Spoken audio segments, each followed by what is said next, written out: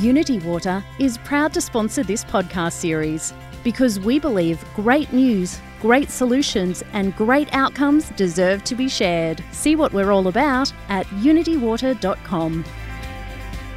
You're listening to the Australian Water Association's podcast series. I'm Hazel Flynn, and with me now are Kylie Crouch, Environmental Affairs Manager at Unitywater, and her colleague Simon Taylor, Manager of Smart Infrastructure there. They're here to talk to me about a fantastic program that happened at Maleny in Queensland. Welcome. Thanks. You. Good afternoon. One of the areas that Unitywater services in southeast Queensland is Maleny, and it's a famously beautiful bit of country. Arguably even more so now, thanks to this holistic way that you approach the problem of an ageing and outdated sewage treatment plant. What happened? Well, we were aware that the community was really quite keen on environmental protection, environmental values and looking after their community. So at the outset, we made sure we collaborated with the local community and took those priorities into account in coming up with our upgraded solution. So what we've done is we've upgraded the treatment plant, but as part of that, we've developed an irrigated forest and treatment wetland. So it takes the water from the treatment plant and it's irrigated onto that forest and sinks into the ground and goes into that wetland. And that basically acts like a set of kidneys almost, polishing the water, taking out the nutrients and cleaning up that water further. And it also creates a great environment. The wetland is located in the Maleny Community Precinct, which is right near the town centre. And we've got a site there that's helping to increase the biodiversity and providing recreational opportunities for the local community there at Maleny, as well as tourists and the like. It's very impressive. I mean, let's go back to how you decided on that solution. Simon, you obviously looked at the problem, looked at the fact that the sewage treatment plant wasn't quite coping with the way that the area was growing, and instead of just saying, okay, we've got to fix this, what really made you take that holistic view? I think it's partly because you've got that community interest in Maleny, and because we needed to do something in that area. I mean, a sewage treatment plant can be out of sight and out of mind, but having that conversation with the community, it was really about how can we do this that best fits in with the values that people hold in that area. And so there was a lot of consultation, a lot of very positive consultation.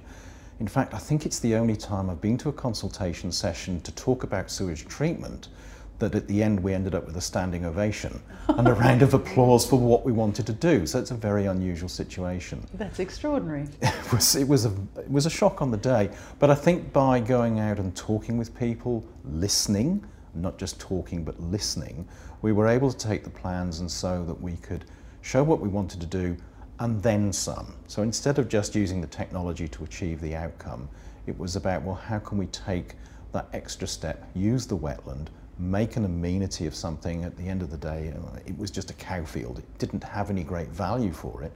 But by doing this work, the community went with us in terms of the vision of what we were wanting to do. And now there's this amenity there, which, as Kylie said, you can walk around, it's got tracks, you go up there, you meet people who are walking their dogs, who probably don't even realise that it's not natural, even after this relatively short period of time. So yes, a success by talking, but most importantly, listening.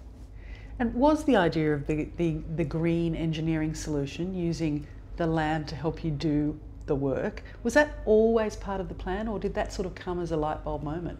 I'm not sure about a light bulb moment. When we looked at all the various options, you've got the hard engineering going through to that spectrum of the green engineering. It really made sense. It wasn't something that just sort of dropped out and we'll do this because it's a good thing to do. It actually made financial sense as well. So you've got that convergence of the engineering, the softer and the greener engineering, which gave us a better solution financially as well as in terms of the environment. And what was the secret, do you think, to getting such a great community buy-in, Kylie? I think it was that collaborative approach that Simon's touched on, the listening to what was important to the community, and not only the community, our other stakeholders as well, Department of Environment, Sunshine Coast Council, and working with all those different players to come up with this great solution that we've ended up with. Was the consultation quite a long period? How long was it between you deciding on that and actually implementing? it would have gone for what, 10, 12 months, something like that. Thought so, yeah, at least. Yeah, it wasn't something that was just done overnight. You've got to take people on that journey. I mean, sewage treatment can be a bit of an emotive topic, and people don't always want to have something in their backyard. But when it's explained about why it's there, what it's doing, the fact that it's treating the water and cleaning it up so it can go back into the environment in a really good state, that it's not damaging the environment, it's actually, supplementing and being good for it, then people kind of get it, and then it's a much easier conversation. But it's listening to those questions and answering them honestly. And among all the other beneficiaries has been the local golf club. That's right. So they also are able to take some of the water so they can do the irrigation, so your greens are definitely green. So it's water that's in demand. And what differences have you seen in the local natural waterways? Yes, certainly we are seeing an improvement in the water quality. We do conduct monitoring in the local creek, which is Obi Creek, and that's a really important creek because it feeds into a recreational area of Gardeners Falls and then finally into a water supply dam as well. So it's really important that we are using this approach and improving the water quality in that creek. We have seen, if I want to throw out some numbers towards you, a reduction in nitrogen by 96% and phosphorus by 97% going into Obi Creek compared to our previous treatment plant setup. Big numbers? Pretty amazing achievement, definitely. And the other thing as part of that is we've made sure that that monitoring hasn't just been done by ourselves, but we've involved the Sunshine Coast University, which means there's a level of independence, and they've come in and done regular surveys now for 4 years. We're up to our 4th year. Up to our 4th year. So they come in and do the monitoring to see what wildlife has come back in, what plants have come back in, so that when it's changed, as the plants are growing up, so the management needs to change, from managing little plants which might, suffer from perhaps rabbits or whatever, through to being bigger plants, and then they need to be managed correctly in that way. So the university's done that work for us. So they're independent, that information is then shared with the community and for other wildlife groups that also operate in that area. So we're trying to contribute to a body of knowledge about how that area changes, but don't just take our word for it. There's an independent body that you can go to with a body of knowledge there. And the rehabilitation of the old dairy farm that you were talking about, that's been turned into this gorgeous area where you can walk through, 80,000 trees? 80,000 trees you planted? You organised to have planted? That's right. There's been a labour of love putting the trees in. The good thing, again, it's become a bit of a community exercise. In the early days, we had a lot of school children up there working with community groups who were doing, bringing on native plants and native trees and being able to plant those to make the corridors along the wetlands, to make areas of interest. And even now, when you walk through, there's been local sculpture put into that area. So you've got a walkway that goes along the river or along the side of the river.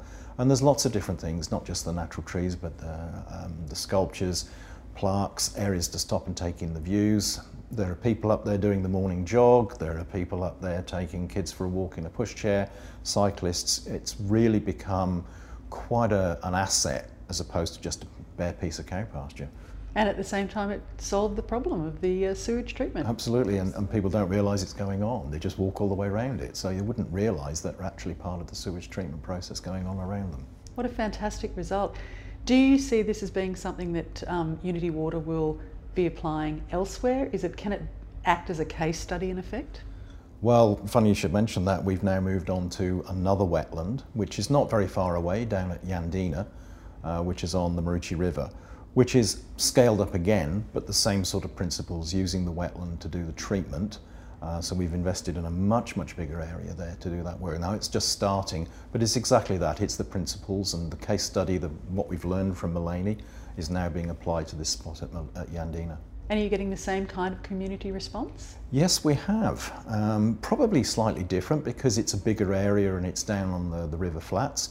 So it's got potential to do more and more access for different sorts of people. So for example, when you wet up an area like that, you very often attract lots of birds in. So there's another part of the community that's interested in that, the bird observations. Ornithologists, or twitchers as they get called in the UK, they're very interested to see what that might do as you take old sugarcane field and turn it into a wetland. So it'll have the same sort of beneficial process for us. We don't have to invest in concrete and steel to do sewage treatment, but there'll be that benefit for the community over many years to come, and we'll steadily and slowly plan that out. It won't be a big bang. We've learned, I think, from Maleny that slow and steady is best. It sounds like an absolutely gorgeous area. Do you find yourself going there at all to enjoy it? Yes, I have to confess I was up there just a few weeks ago, driving past to do something completely different, but it was, I wonder what's going on now. So you take the opportunity to pop in there, and that's when you sort of see the surprise. You've got people running, taking exercise, walking the dogs, and you kind of think, yeah, there's a real bonus out of this, and just round the corner is the sewage treatment plant. Well, congratulations on the fine work. Well done. Thank you. Thanks. That was Kylie Crouch, Environmental Affairs Manager at Unitywater, and her colleague Simon Taylor, Manager of Smart Infrastructure. Thanks for joining us.